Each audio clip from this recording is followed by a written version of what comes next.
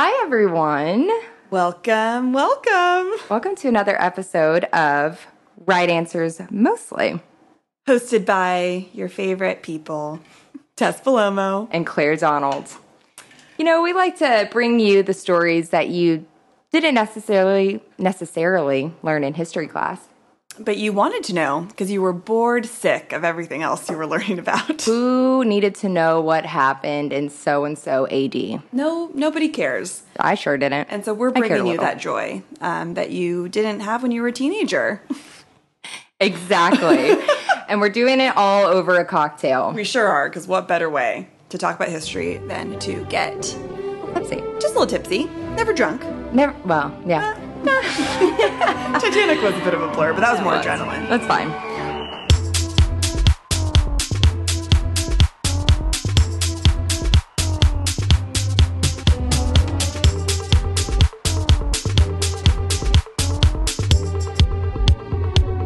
So today, I wanted to bring up the topic and learn the history about Playboy. I think that it's something that everyone knows about, but doesn't really know how it came to be and what that means. I also have found that the more research I do, the more I talk to people about this, the more I feel like it is a controversial topic. Yes, I would have to agree. Yeah, when I mentioned to a couple people that we would be talking about this, their reactions were less than enthusiastic. Absolutely. Mainly women. Yes, mainly women. Yeah, I haven't had any bad reactions from men. Yeah, so it was like, sick. Yeah. Gonna talk about boobs? Yeah, exactly. And we are. Of course, yeah. But I also want to keep this space as being an open space, and I think it's a good way to look at anything that it's not so black and white. Totally. And like the subjects that we're discussing on this podcast, are not the most heavy. They are things that I think you do have the space to have different opinions, to play devil's advocate, to have empathy for people involved in these sort of things, and just to see where they were coming from is a really interesting thing that we're learning about. And you can learn from anything. I didn't want to say anything. No, it's fine. It's my fault for having to make Chris or whoever's editing this at some point. Tevi has makeup bags. He said, I don't want to look glamorous for Playboy. Why are you being naughty? You've been so good all day. There you go. He's like, I'm naughty when my aunties are around. True. You want attention from Auntie because you think she's hot? Yeah, I like you too, Tevi. Okay, We're back. So, Tess, what did you know about Playboy? My only knowledge of Playboy was really just knowing that it was a controversial magazine. Watching, well, not being able to watch, but trying to watch The Girls Next Door and E! Classic, early 2000s. We love that. Guys, it's on YouTube. Check it out. Cannot wait to start that with you, the journey. Oh my gosh, it's amazing. And that's really it. Like, I guess, looking up, like, which celebrities have posed for Playboy. Like, for us, like, which housewives posed. Yep. And just being fascinated by, like, seeing the spread, honestly. Yeah. I've always wanted to look it up and be like, I want to see how much they showed. Right. Well, even... Which, who can blame that person? I'm with you. Yeah. And even as an adult, sometimes I'm like, wow, that's a naked body still, right. It's crazy. And also, like, seeing, which we'll get to later, but, like, seeing, like, 90s, everyone had so much pubic hair. Oh, up until, like, recently, pubic hair was alive and well. Which is fascinating because now, most, like, pornography is like, extremely bare. Everything, head to toe. Head to toe. Not an ounce of body hair on any woman. In sight. So yeah, no, I'm with you. And I feel like I always saw Playboy in like movies as like a boy sneaking a Playboy magazine out of their dad's closet or something like that. It's like this mystical thing almost. Yes, very secretive, very hush-hush. Yeah. Yeah. Well, let's hop on into it. Hop on in. It brings cute, me Claire, great joy. Great joy to make that little statement. Okay. Well, to start us off, we can't talk about Playboy without talking about Hugh Hefner. R.I.P. R.I.P. Wonder what that man's up to these days. Yeah, true. In an afterlife of some sort. Probably something problematic. Probably so. If we all create our heavens, I know what his would be. That's for sure. So Hugh Hefner was born in Chicago in 1926. His parents were Midwest Protestants who didn't allow dancing, drinking, or swearing in the house. Just as strict as they could be. Explains so much. It really does. His mother was emotionally distanced, and in an interview, Hugh said, I think that the major thing I missed in my childhood, and that my parents have missed in their own childhood because it had been passed from generation to generation, was the inability to show love in an emotional and physical way. No hugging, no show of any kind of emotion. And again, that is tough to hear. A psychologist's dream right now to analyze his childhood and how that affected Absolutely. his life. Absolutely. So he was just ripped of any emotional and physical love. Wow. And if his mom's cold, we all know how that plays out in your romantic and sexual life. Mommy issues. Mommy issues. I mean, who among us doesn't have some sort of issues with her parents? Mommy or daddy. Wow. Well, we'll talk about that later. Yeah, we will. Another time.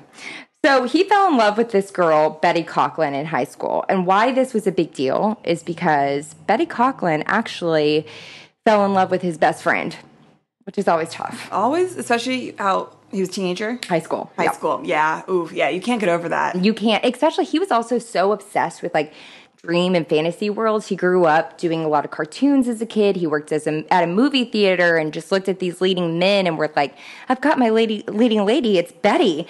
And she's like, actually, I want your best friend. Oh, it's always Betty, too, in like the 40s, isn't it? It is. Always. You Bettys. Fuck you. Just kidding. I'm sure she's a sweet girl. Yeah, I'm sure she was great. And if your grandma or mom is named Betty, we apologize. Yeah, no hard feelings. No hard feelings. So he was like, this will never happen to me again, this heartbreak, and I'm going to completely reinvent myself. Truckers for Betty are here. Truckers for Betty, yeah. They're like, justice for the Bettys. He was going to completely reinvent himself and make himself into this manly man. And to do that, he turned to Esquire magazine, which was the magazine for men at the time. And like still is the magazine. It's like chic. It's chic. Not necessarily just for men, but the magazine at the moment still. Yeah. Back in the day, they had hunting magazines, but this was a magazine for men that was about like culture and art and just more sexy. Do you know if Esquire at the time had women like in it or like articles featured about women? They had these things called petty girls, which were like pinups. And it was actually named after the artist. I don't know his first name, but his last name was Petty. But it was, if you mean women in that way, they did. It was drawings, actually not even photos, of women in like lingerie and bikinis. And like now we're like, I mean, I've probably posted a racier picture on Instagram than that. But for the time, it was But for the time, that was like what you looked at. That's what the men took off to war to look at. God, in a drawing. How sad. It's like you can't even get the real thing. You can't even imagine. So this is just like what a difference the world is in. And he put them all over his walls, too. He was obsessed with these women. God, his parents are like, we got to do something about this kid. It's like, we said no drinking, no smoking, and like, this is what like, but you can be masturbating out in the open. They're like, I don't want to talk to you. You do your thing. Which I think is how a lot of parents probably are. That is true. That'll be my parenting style. Truly. And of this time, period. Yes, and of this time, for sure. So he, turns to Esquire, develops his persona. He goes off to college, and he starts working at a college magazine called Shaft, which... Gross. And I don't even think it was like a sexy magazine, but now you can't say Shaft without. No, and even that word is not sexy. It's not, but it sure makes you think about something. Hey, that's true. That's good marketing. Good for them. And Hugh Hefner was drawn to it, apparently. Sure he was. But so he was working at that magazine, just, writing articles, putting cartoons in there. And in 1948, everything changed for him when a book came across his desk. And it was called The Sexual Behaviors in the Human Male by sexologist Alfred Kinsey. And in this study, he showed that American men and women had a lot more sexual experience than most people were willing to admit. So there was affairs, there was same-sex experiences, and multiple partners, and it made news across the country. And was this the first time it was widely even talked about, you think? I think so. And something else that you pointed out is Alfred Kinsey has the Kinsey scale. So that is the same guy? Probably. I mean, that's like... and if you want to explain what the Kinsey scale is. So the Kinsey scale is a theory that Alfred Kinsey discovered that tries to find a point on a scale from 1 to 6, I believe, on where you lie sexually with your orientation. Exactly. From like 1 being straight. Yes. To 6 being you're solely into the same sex. Right. But, say it. Everybody's a little gay. My favorite phrase. Truly. Which is true. I do think sexuality is very fluid. And it's a spectrum, and when people say that now, we have Kinsey to maybe thank for bringing that in. Absolutely. Not even in the 50s yet. That's, no. Revolutionary. So it changed everything. And it was also crazy in the 40s, in the late 40s, and in the 50s. Men and women in Hollywood were not allowed to be shown in the same bed together. Crazy. Not even if they were a married couple. But no one was talking about sex. No. And then this man comes out with a book and it's like, not only are people having sex, they're cheating on their significant others. They're having sex with the same gender. I wonder if there were like sex jokes on TV. I think or there innuendos. Has to be. We're human beings, and human beings have always lean towards sex. Right. So it's like you can't show it, but you can still make little jokes things about it, and then the laugh track. Absolutely. But don't show them touching each other. Absolutely. And then everyone's like, oh, that was a sex joke. Fascinating. Yes. So, I mean, that changed everything for Hugh. And he was like inspired by revealing the hypocrisy when it comes to sex. So when he was at this magazine, he started doing racy cartoons, writing essays about sex, and challenging the conformity of it because he was like, sex, and this is where I will say I totally agree with Hugh Hefner. Sex isn't shameful. It's the most natural thing in the world. How we talk about sex is shameful. How we put shame around it makes it uncomfortable and weird, but it's not sex. Sex isn't bad. Totally. And anything that is a taboo subject, and that kind of goes back to one of our episodes on prohibition. If you take something away or you don't talk about it, it makes it more desirable for everyone. Absolutely. And I think his interest in it is commendable that he was like, let's at least, put this on the table. Let's talk about it and not make it so weird. Yeah. He was actually a virgin when he got married. Believe it or not, everyone. At 22, he proposed to his college sweetheart, Millie Williams. I believe her last name is Williams. And they were both virgins. They did everything but, which is very typical. Anal? Everything but. Oh, wow. But you never know with these, You never know. I mean, I feel Christian like... kids. Yeah, well, that's what I'm saying. I feel like everyone will try everything except for, penetration just to say that, it's not sex. Which is so funny. Which I guess anal is penetration. That's true, but don't some people do say that? I'm sure they do. They're like, it's not the hole where you can make a baby. Right. So he was getting a shit ton of blowjobs. Yeah, blowjobs, I bet, all day. I bet. And I would like to say that I would hope he reciprocated, but I doubt it. But yeah, not so sure with you, Hefner. I go back and forth with thinking that he did or he didn't. Right, because he could either be like, I love going down on women, or he's like, nope, that's not a man's job. 100%. And I could see it go either way with him. Unfortunately.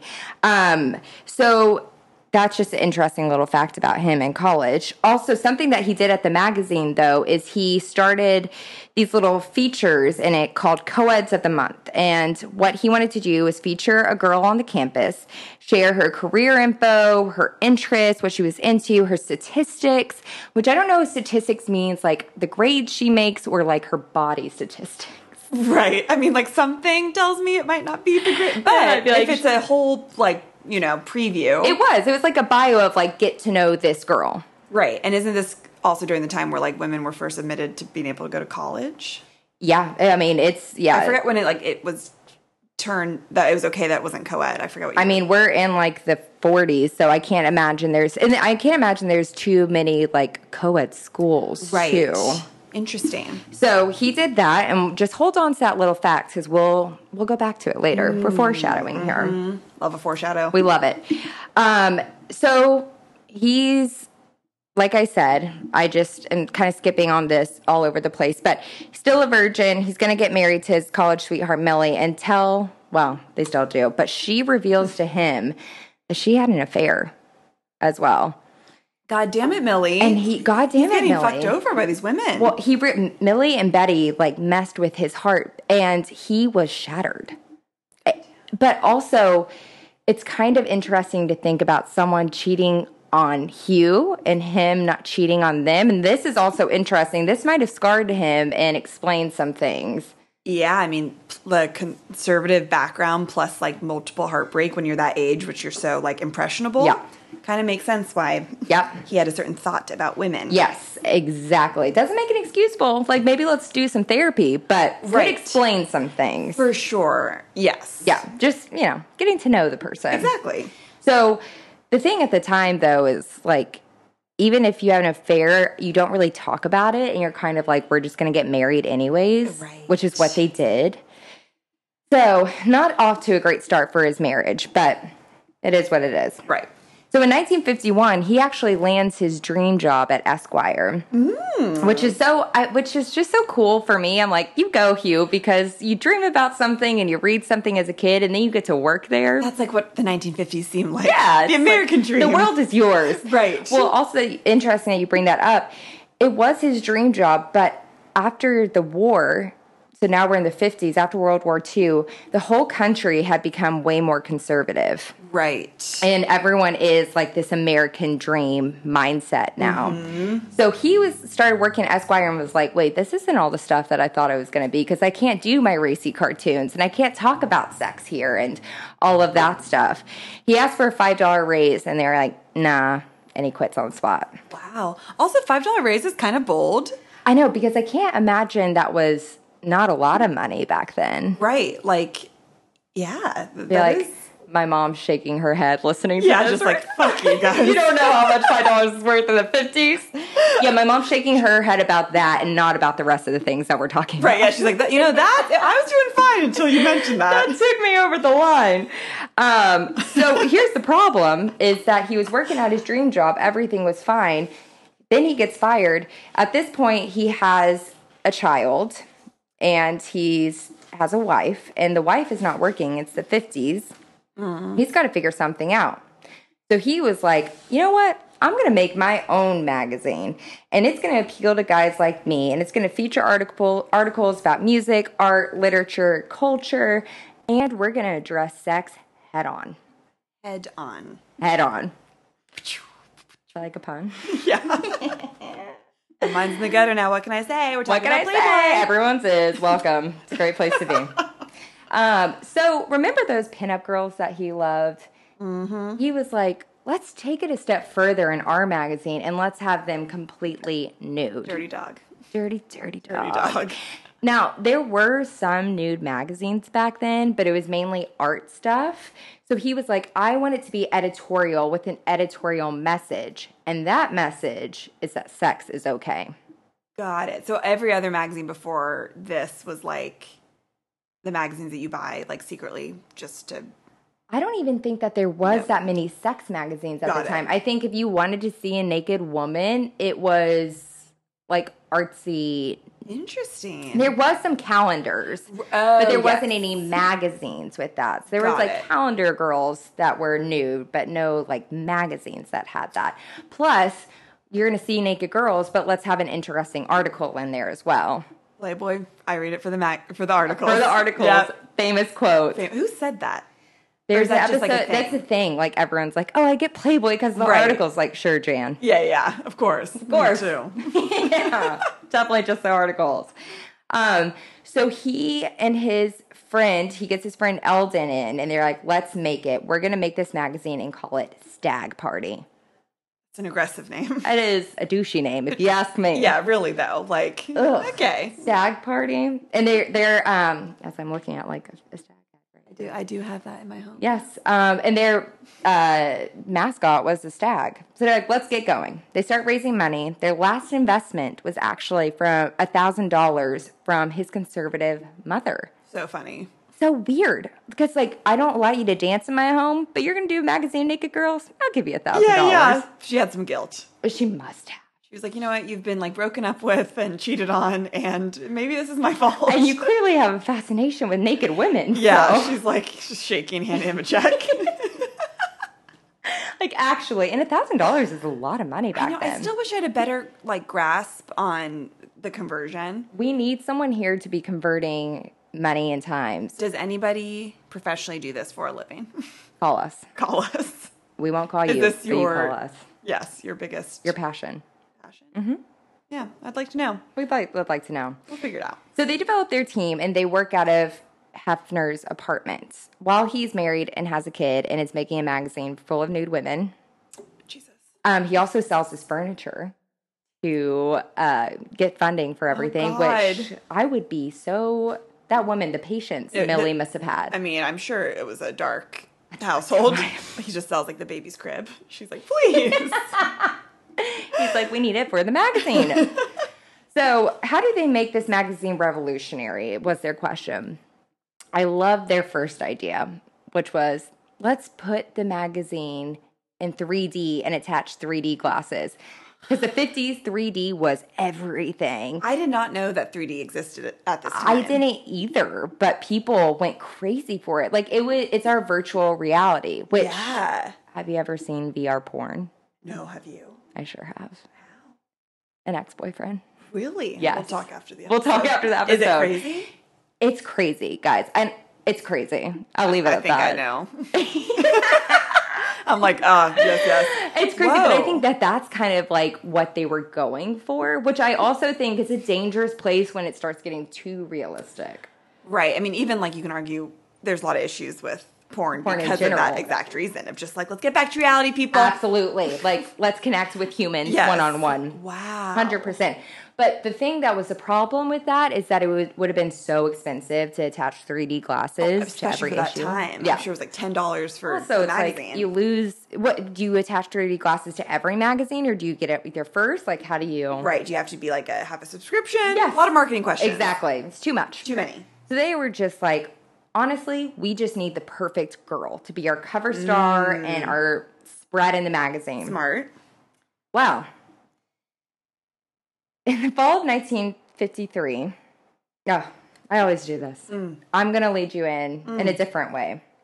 Ooh, guessing game? A guessing game. So in this time, the only way that you could get nude photos was primarily through calendar companies. So calendar companies would take photos of nude models. You could buy it off of them. Unless you had your own photographer, but they're a startup. They can't afford to like hire their own photographer, find models. So they have to buy from calendar companies at the time. There was a model that posed for a calendar, and she was so beautiful that it was said that the photographer was so nervous he forgot to change the film. And there are some images that just are double images, and they're on top of each other. Oh my god! Because he was just so taken with her beauty. Jesus. That model's name was Norma Jean Baker. That model goes on to become Marilyn Monroe, the biggest star in the world at the time of 1953 when Playboy's coming out. Before she'd ever done a movie? Before she'd ever done a movie. Is this when she was brunette?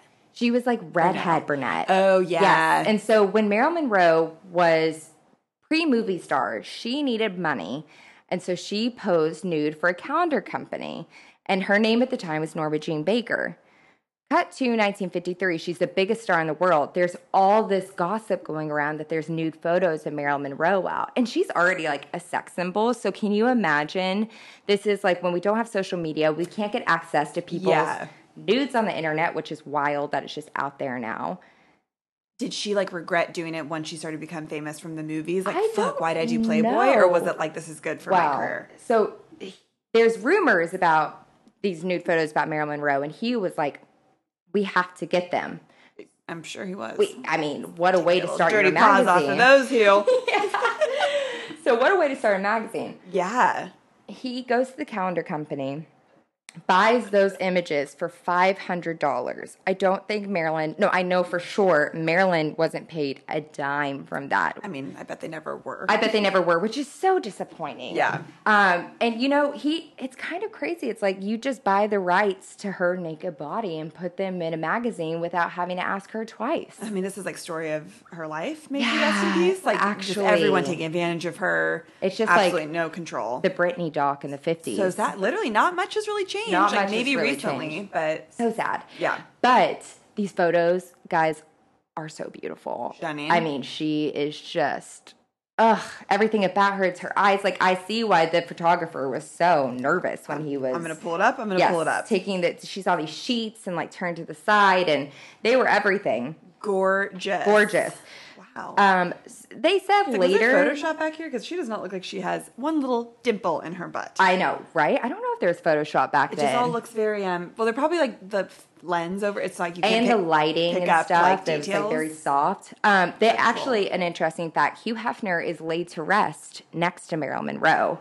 Did they ever hook up? I don't know if they ever hooked up, and it's so interesting because the documentary that I watched was very like in favor of Hugh Hefner. It's American Playboy on Amazon. What a weird one because they do reenactments. But I don't know if they were friends or not, or if he thought they were friends, and she's like, "You exposed my nudes." I could imagine Hugh Hefner like kind of having that attitude with a lot of people, being like, "Yep, we're super close, go way back," and they're like, "Fuck you." He's that guy. He's that guy. Literally, who says like, they're like best friends. took with advantage everyone. of me? Exactly.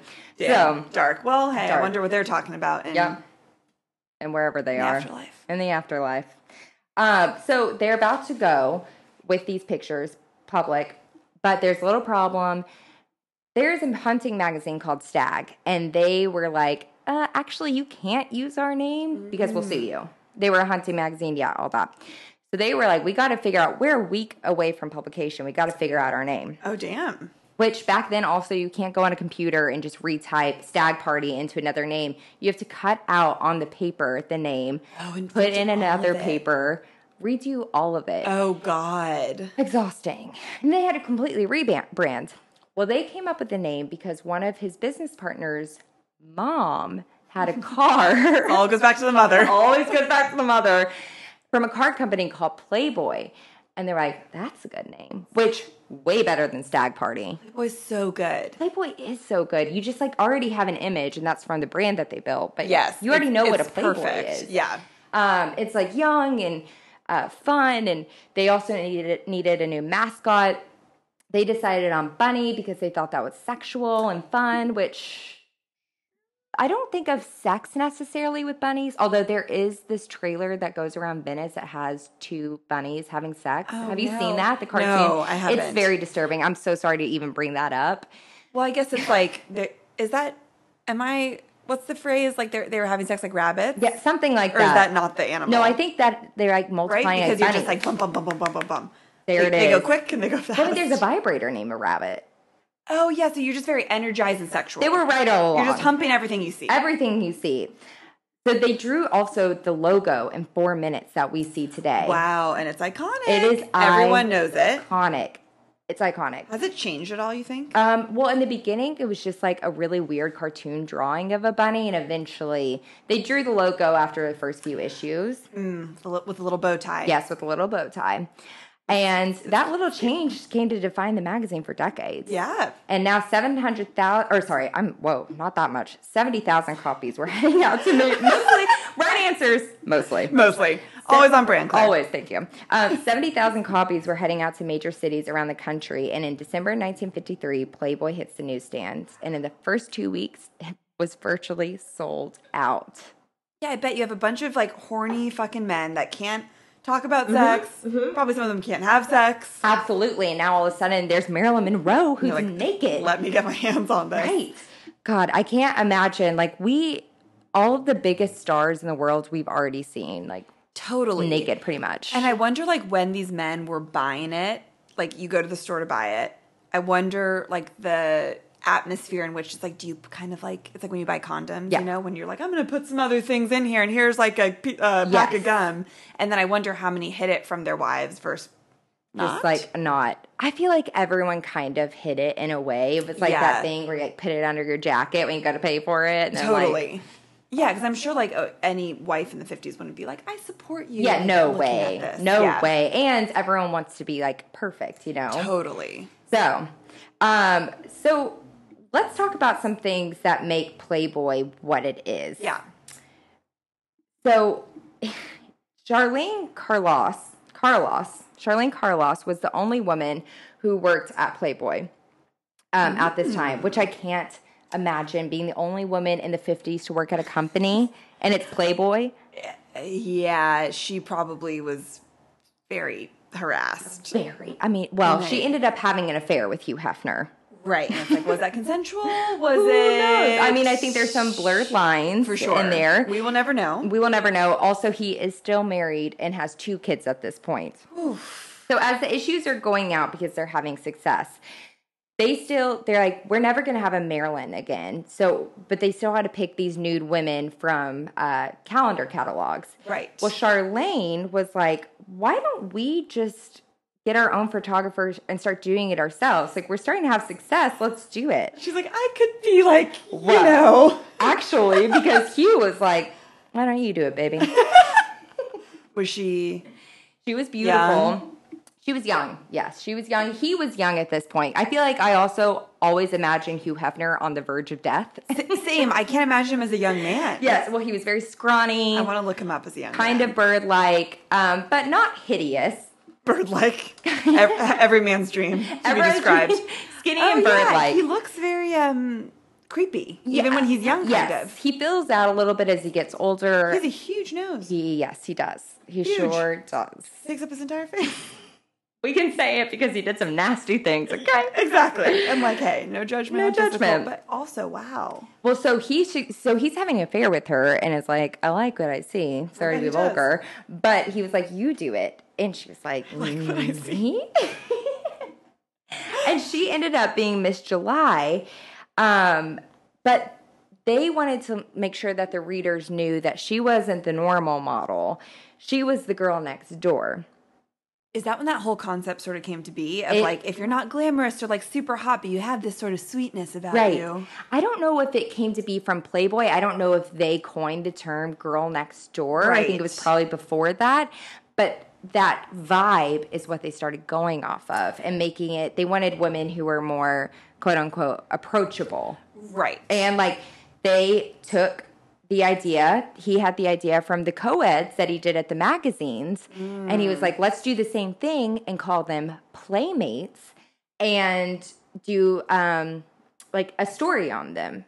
Good marketing. It is good marketing. And if you're a lonely man and you see a naked woman, you want to act like you know her. Sure do. So I feel like giving the statistics and their personalities and what they like humanize them even more, which, like, of course they're humans. Right, but a lot of men in this time probably didn't think of women absolutely like that. And if they just wanted to feel more connected to them, I guess. Wow, yeah. So they started having Playmates from that. Charlene ends up being Miss July and the girl next door.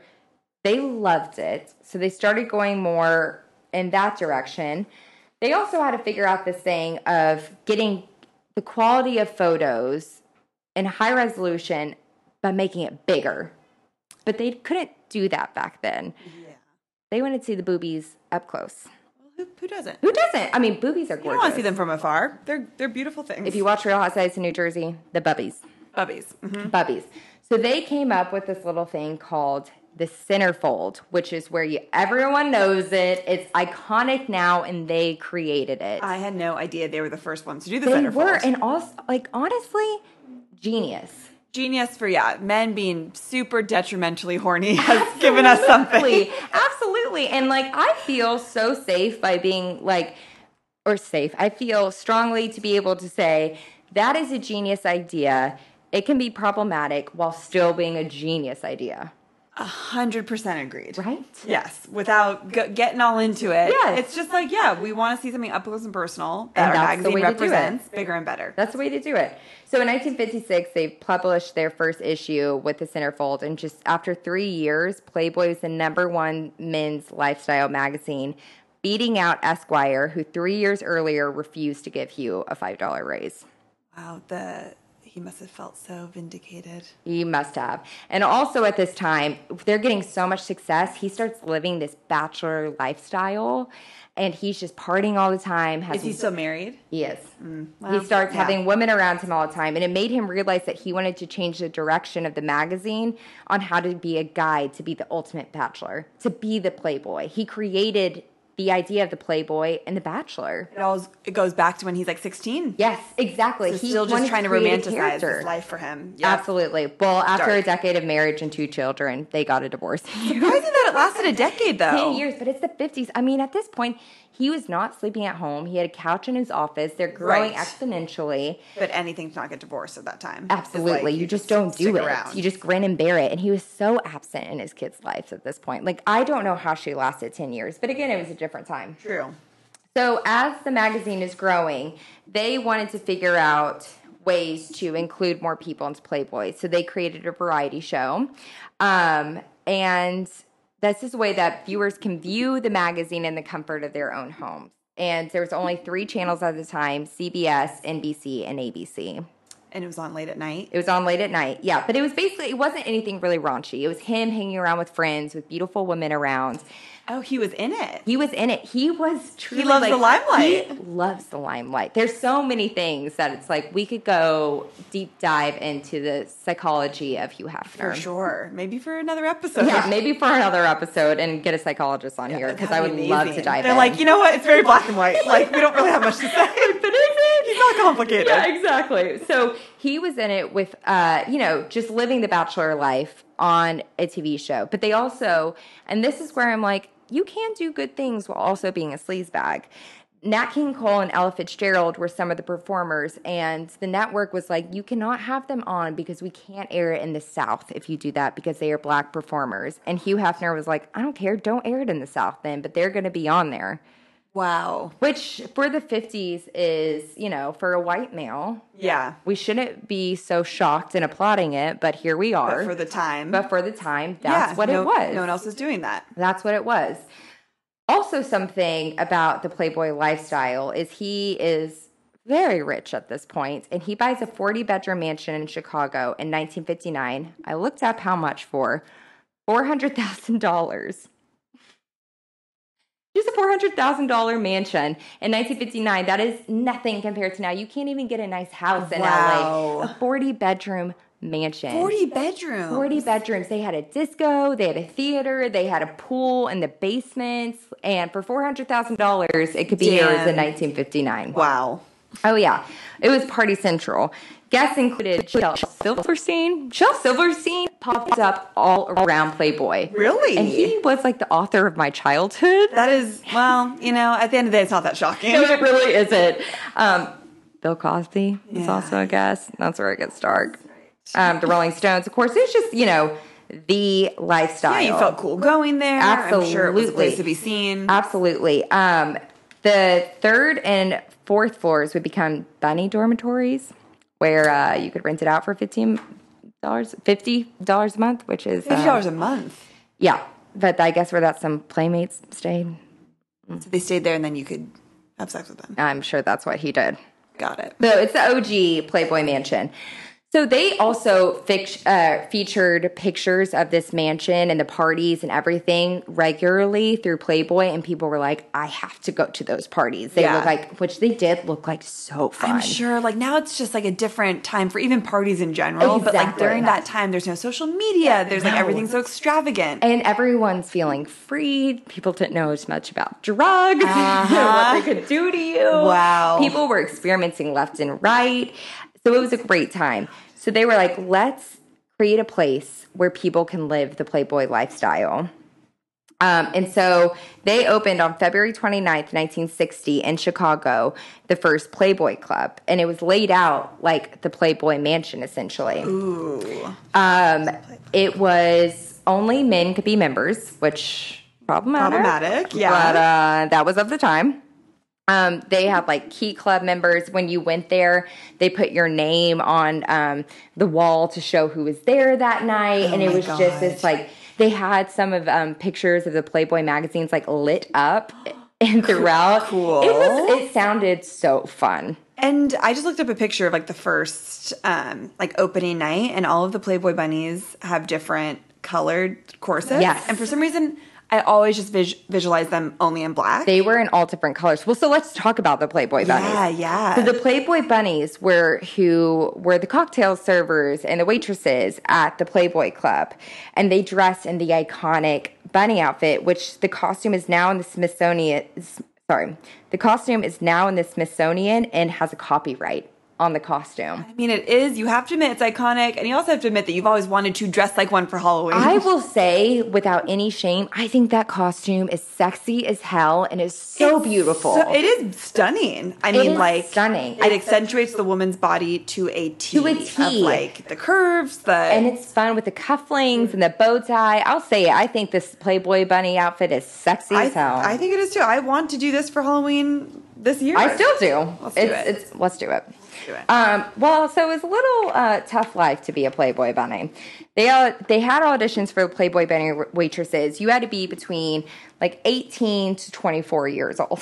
Tough. It's tough. You were only allowed to use your first name. You couldn't be seen wearing jewelry. First name. So you would go up to the table and you would say like, "Hi, my name is Tess, and I'm your bunny for the evening." Wow. It makes me a little excited. Same, in a way I can't really describe. It is. I think it can be sexy while also being problematic. Exactly. Both things can be true. Both of these things can be true.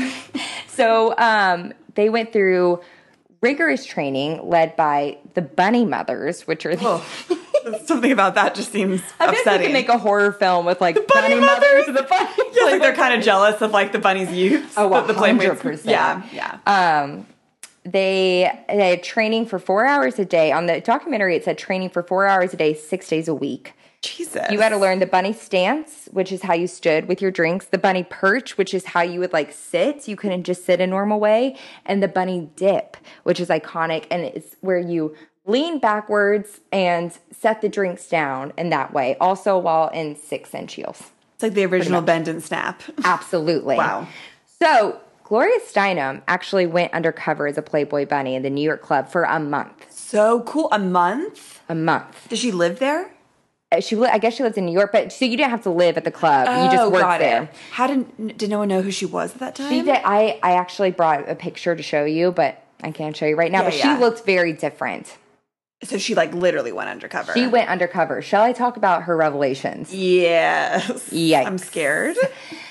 So she goes there. She changes her age to 24 when she was actually 28 at the time. And the woman who she first met with, who was a bunny mother, was like, "Yikes, 24, it's a little old, but let me see your body, take off your coat." Not even joking. So she does that. Oh, God. A requirement at the beginning of becoming a Playboy bunny at the club was getting a medical exam, which included a pap smear.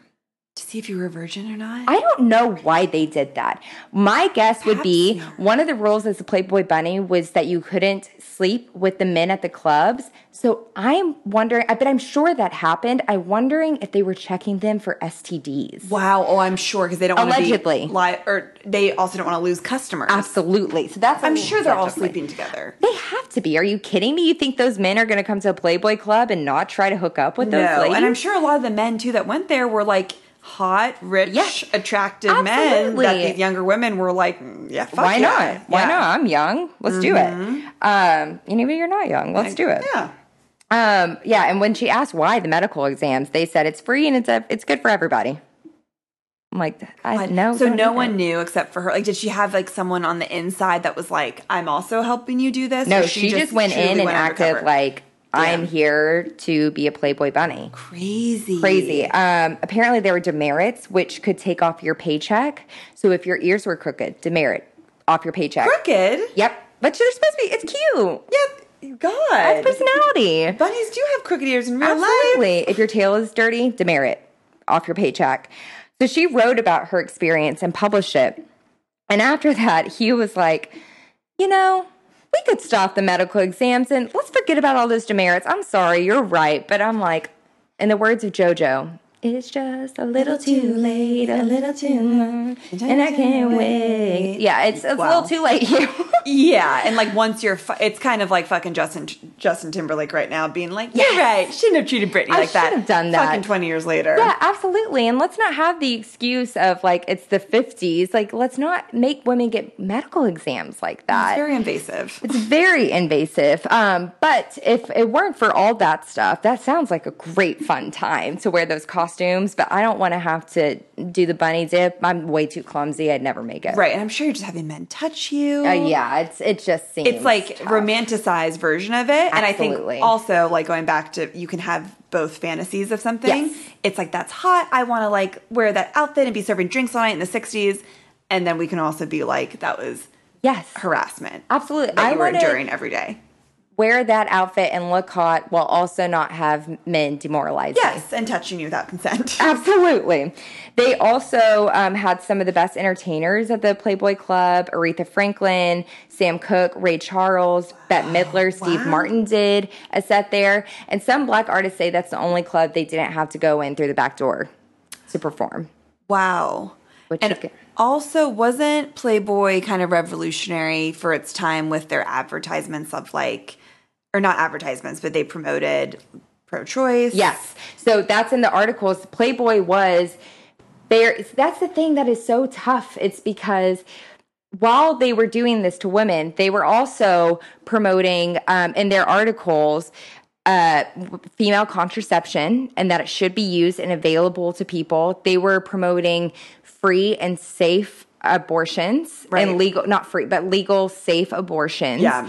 So it's like, why can't you see that you're doing this, but you can't, just because you're doing something good doesn't mean you can hold on to that. Exactly. You have to like across the board evenly distribute your like power and your opportunity to speak to people in a right way. It's interesting because it's almost like truly the male gaze of like contraception has to do with men and sex.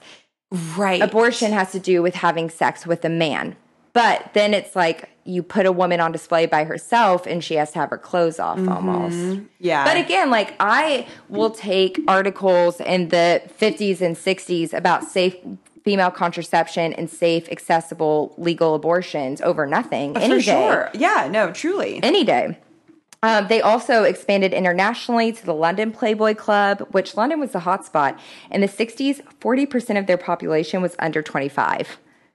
God, that'd be such a fun place to be Fun in the place 60s. to be. And there was like the British Revolution, like the British invasion in America. So everyone wanted to be in London. Oh, God. And you could gamble. So they made it into a casino. So fun. So fun. So going back to like the articles that they did and the interviews, it was truly revolutionary. I know people say, I read it for the interview, but it really was. Yeah. They interviewed Steve Jobs, Ayn Rand, Bob Dylan, the Beatles, like everyone you could think of. But even deeper than that, they gave Malcolm X a platform in 1963 to have an article. And no one was giving Malcolm X a platform at that time, like a big national publication, because he was pro-violence and he would say white people were the devil and all of that. But Playboy, Hugh Hefner, was like, he still needs to have a voice in this. Yeah. And he was very pro-civil rights. Martin Luther King gave his longest interview ever to Playboy. So crazy. They must have had some good personable I journalists. think so too. And also it's like these men being like, let's kick back. Yeah. And talk. And also no one had a publicist back then. So right, they so weren't it's like, let's try it. Yes, exactly. Let's see. You can say anything. Wow. Jimmy Carter, Jimmy Carter was the first presidential candidate to give an interview to Playboy, and he talked about the lust in his heart. Gross. I don't want to hear about the lust in your heart. Jimmy Keep it in your Carter. heart. Shut the hell up. But it truly like humanized him because people saw him as like this conservative candidate. And so like, oh, if he's doing a Playboy, he's not as strict as I thought he was. Right. So they're growing exponentially, their company. He started another TV show in the 70s, or in the early 70s. And so sorry. You're fine. The variety show in the 50s was very like suits and cigars, while this is like Summer of Love Playboy. Wow. On the set, he meets, I think, the true love of his life, Barbie Benton. She was an extra in Playboy After Dark, the TV show. And he asked her out. She said, I don't know. I've never been on a date with anyone older than 24. And Hugh Hefner goes, neither have I. Oh, my God. Run, Barbie. What literally run. Also, like, I feel like a certain man has also said that to me. We're in LA, of course. We've all heard it. Have. We've heard something like that. And it's disturbing. It is disturbing. So she becomes a co-host of Playboy After Dark. Like, she becomes his right-hand girl, and she's his muse. By the end of the 60s, 1 in every 4 college men subscribed to Playboy. So with LA, he's still living in Chicago at the time. He's flying everywhere. So he's like, I'm going to buy a commercial airline plane.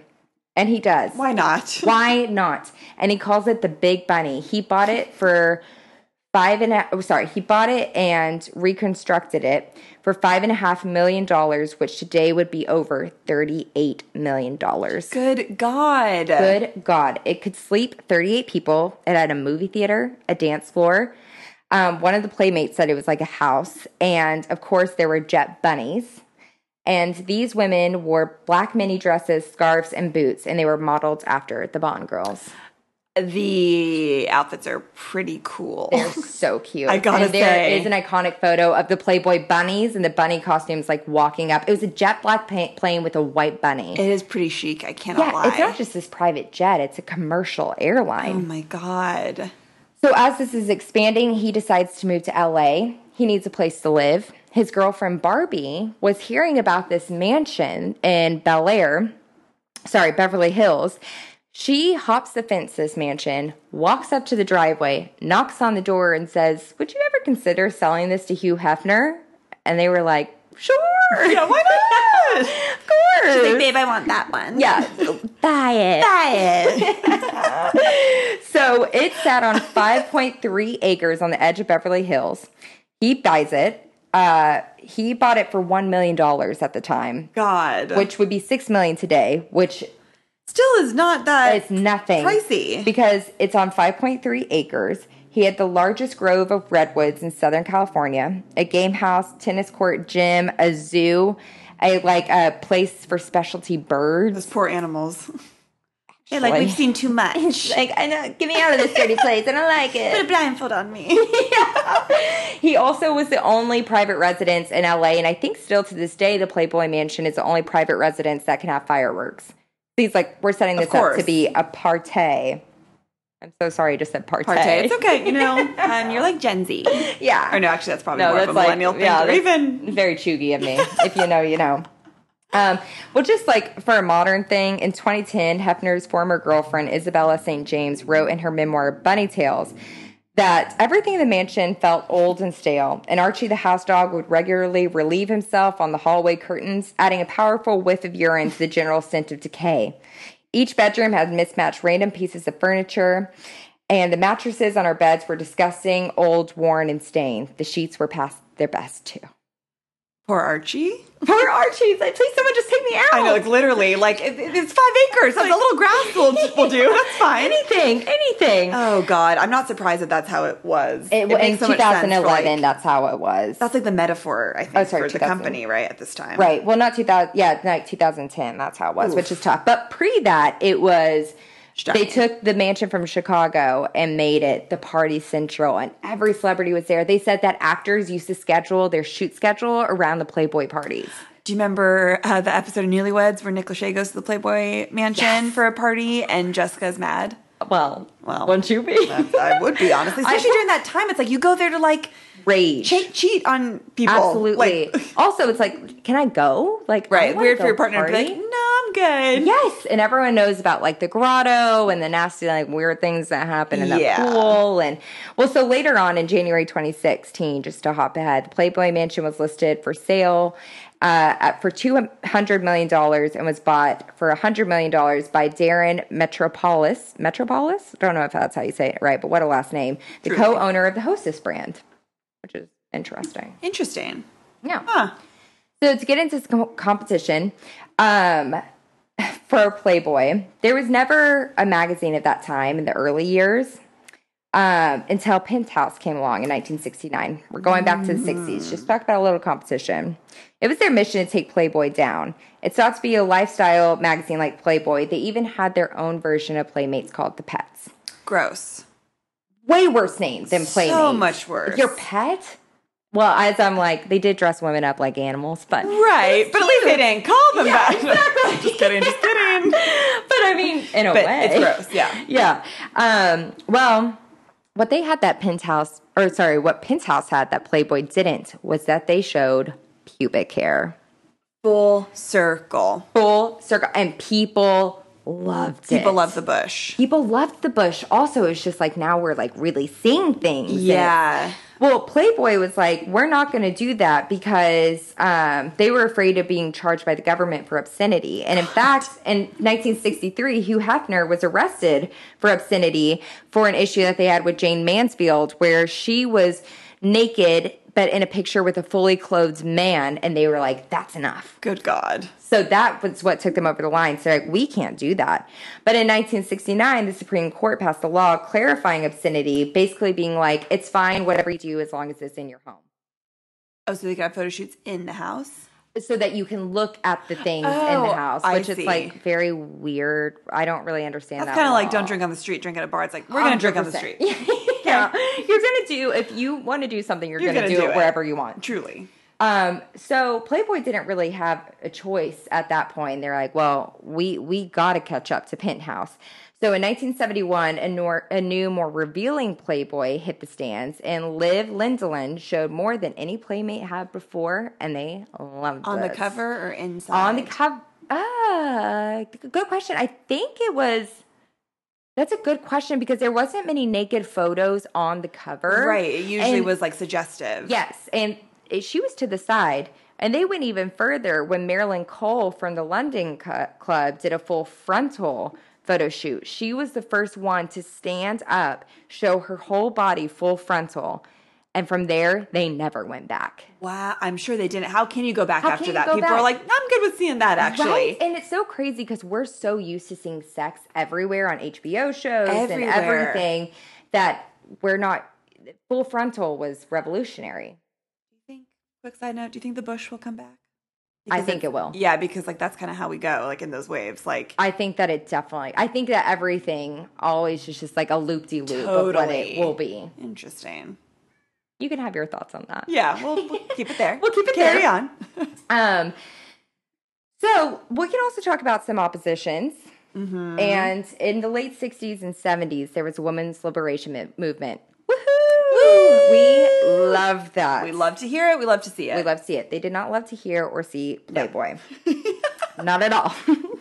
So they argued that Hugh Hefner their centerfolds were degrading and objectifying to women. They thought he was a leader of the patriarchy, which they weren't wrong. Right. And and it's also like they can't have it like it's not so black and white. At that time, it's like it is. It is. It has to be. Yeah, 100%. Mm-hmm. And they're not showing any other. They're just showing women. Right. They're not showing men. Exactly. So. He thought that he was doing a good thing by promoting healthy, safe sex and all of that stuff. But they were like, you're doing it all through the male gaze. Yes. On the Dick Cavett show, Susan Brown Miller and Sally Kempton, who were leaders of the women's liberation movement, sat down with Hugh Hefner. And from the minute he referred to them as girls, it was game over. Well, yeah, don't do that. He was like, said something about girls, and they're like, we're not girls, we're women. And he was like, I just call women of all ages girls. And they're like, well, stop. Yeah, like that's the problem right there. Yeah. And they basically tore him apart and were like, the minute that you can come out here in a cottontail, that's when we can talk. Fair. And fair because he actually did write something in his own magazine in 1970, ordering a hit piece on feminist. He said, these chicks are our natural enemy. What I want is a devastating piece that takes the militant feminists apart. These are unalterably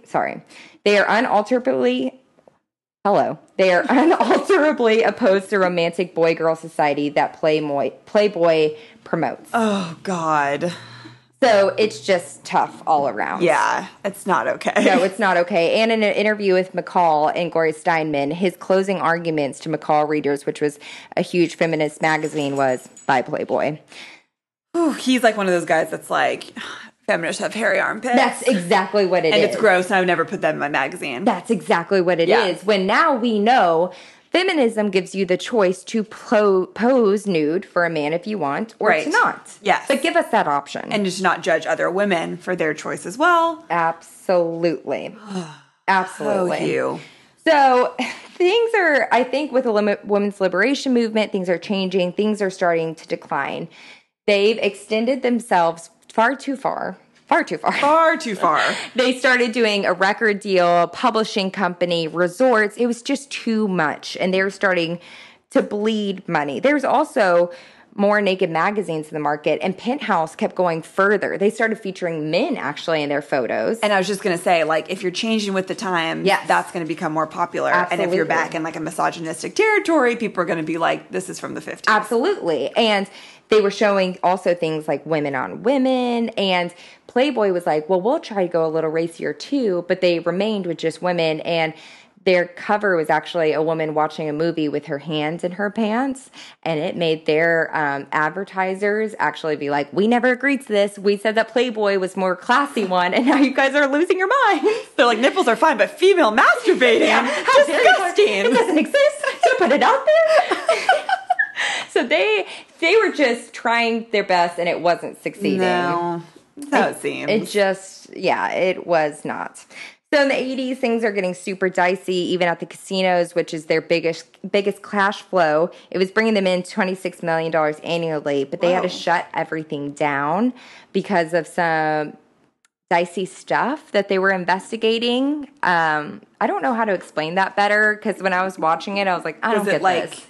Laundering? Yeah, they basically, and I don't even know really what that entails, but that just seems watch like... Watch Ozark and you will. But I think that I was watching it basically being like, we want to take Playboy down. Things look dicey in the casino. And I actually think that it was proven that it wasn't. But they were like, we can't afford to do all these investigations and stay open. We're closing it down. Got it. So it's one of their biggest cash Shady. flows. So in comes Christy Hefner. You might not know this name. You might know the last name.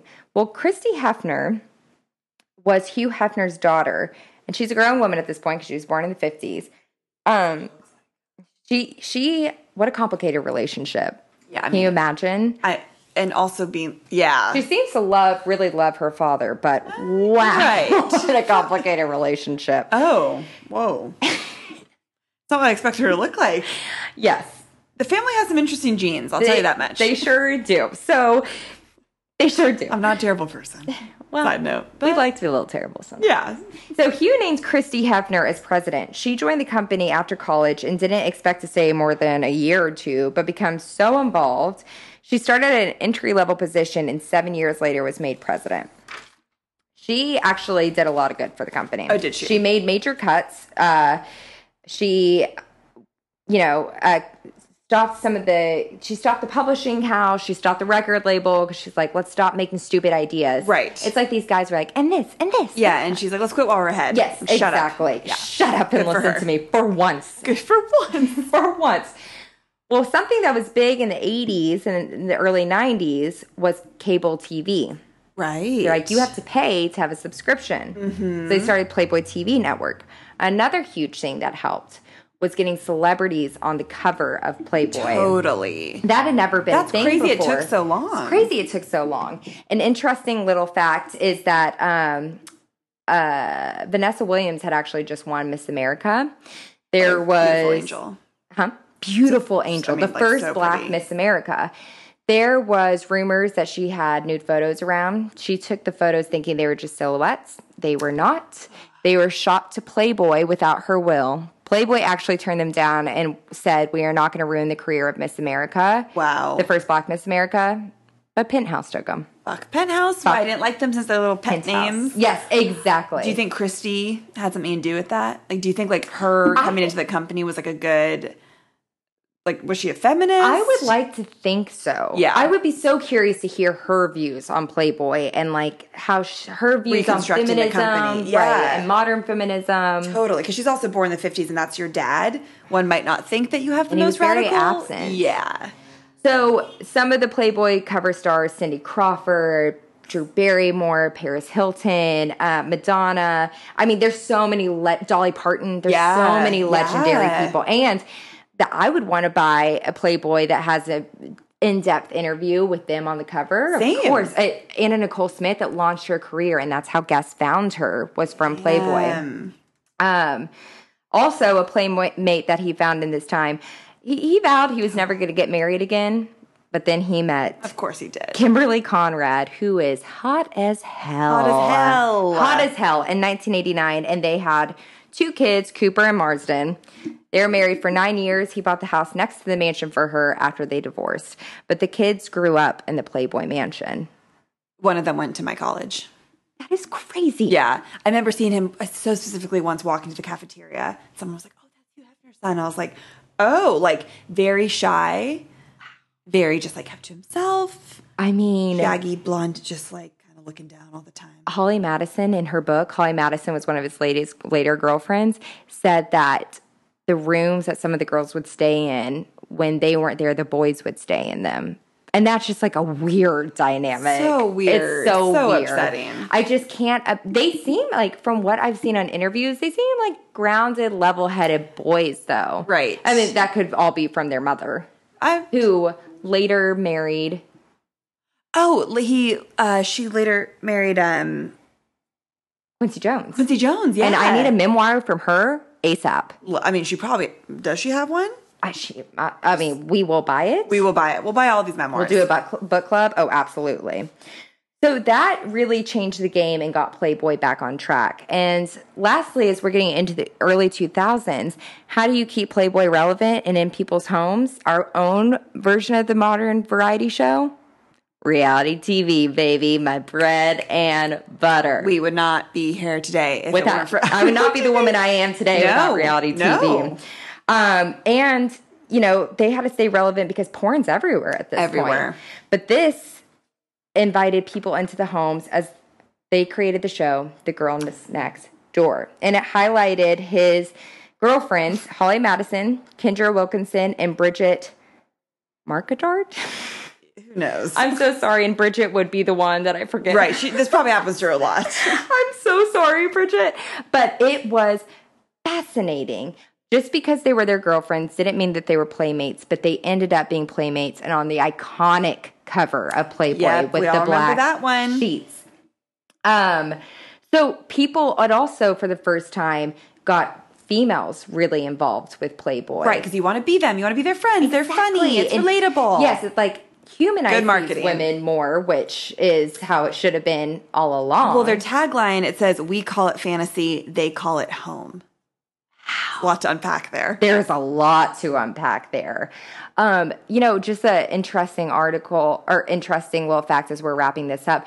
But when questioned if they had to sleep with Hugh, Holly says yes. Kendra claims she never slept with him.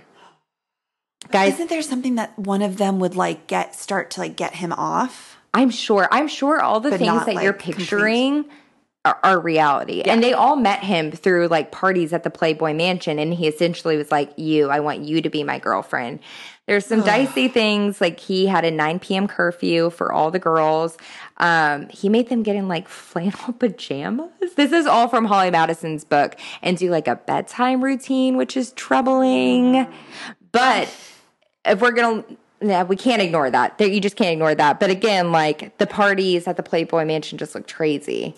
I'm sure. And during this time, you saw that on the reality TV. He had a credit card open at a plastic surgeon's place in a salon. What a weird time. When I'm watching it, I'm just like, how could this have been? How could this have been? Because this is the early 2000s. This show would never be out now. Oh my God, no. Never. Imagine pitching it. No, you can't. Being so I have 3 girls. They're not allowed to date other people. I'm allowed to fuck whoever I want. And that is the problem with all of his girlfriends. Going back to Barbie, she was like, if he's allowed to date other people and I'm not, fuck that. I'm out. That seems to be the overall theme as we try to interpret Playboy of sure, he had this idea, he knew his market, he knew his audience. However, you can't have that without having things for everybody and being inclusive. Absolutely. So it's Absolutely. At first, when you were talking about this, I was like, yeah, he was sex positive. Mm-hmm. That's great. I had a really okay, I'm going to give this guy a chance. But then as you're leaving the 50s and 60s and you're still nope, just women. We're not going to talk about gay people. We're not going to talk about female fantasy. You have to evolve with the times. And they did have articles about AIDS that actually said how it spread. But if you're not going to feature gay people, right, then, because that would be them taking a risk and a chance to be like, we'll have this article and guess what? We're going to put this person on the cover because that's what sells. And they're not doing that. So they're kind of being fucking right. And sex isn't just for men. It's for everybody in all sexual orientations. Right. So in the end of his life, he married Crystal Harris. They said his people around him were like, they spent so much time together. And I'm like, well, I'm sure he did. Yeah, he's like, let me get a million blowjobs before I die. And also, like, what else can he do at that point? Laying but hang there. out? Yeah. His gross little mansion. Exactly. He died in September 2017. His wealth was distributed between his 4 kids and Crystal. So I should have talked to that kid at USF. Yeah. Like, Joe, what you doing after class? Absolutely. And like, honestly, she got it at the very end because she got it best because she had to spend the least amount of time with him and then got the wealth. Mm-hmm. So Playboy now. In 2011, the London casino opened back up. It brought in $1.5 billion in 2016. Playboy is the 3rd most recognizable brand in the world after Coca-Cola and Apple. Crazy. And that is something, you start in the 50s and you are still the most recognizable brand in the world, and you're based on sex. It's insane. In 2015, Mr. Hefner, again, every time I say Mr. Hefner, I'm like, please don't do that to anyone. I must respect him and his life during this podcast. They agreed to stop publishing images of naked women in 2015 to broaden its audience, but in 2017, they did an about face and brought back the nudes. Which again, like... Bring back the nudes. Bring back the nudes. Nudes aren't bad if it's inclusive for everybody to get off on them. And I think that it's a very empowering thing to show off your body if you want to. Do it, girl. As long as you feel comfortable and respect it. Absolutely. They also dropped the subtitle "Entertainment for Men" in a way to show that gender roles have evolved. In March 2020, Ben Cohen, CEO of Playboy Enterprises, announced that the spring 2020 issue would be the last regularly scheduled printed issue. And it's a very different magazine today. It's way more inclusive, and I think it's actually more of the brand that I would like to see. Right. Well, at least they learned. Took them 60 years. It is. I encourage you to go check out their Instagram because, like, their merch, I'm all about. It's and they are more inclusive with different sexual orientations and something that we're screaming at him throughout the story the whole time. I think they're starting to figure out and do. For sure. And, at least they got there at some point. Absolutely. So that is the history of Playboy. Fascinating. I mean, truly. There's so much to discuss. I'm really excited to hear what y'all's thoughts are on this. Yes, and like what your perception was before, especially like for women growing up, like what your parents maybe said to you about it. Absolutely. Conversations you had with your friends about it. Because like I know for me it was just like scandal, gross, men are disgusting. Right. And again, I think with a lot of things we can go in and say it can be disgusting while also being revolutionary. 100%. Both things can be true, which I think is a overall theme for our episode so far. Absolutely. Guys, thank you so much. Let us know what you want the history of. Yes, send us your what you want to know about, your thoughts, your feelings. We want to dive in. Like and subscribe. Please do. Share it. Tell your friends. Absolutely. We'll get see you involved. next time. Thanks, guys. Thanks. Bye-bye. Bye-bye.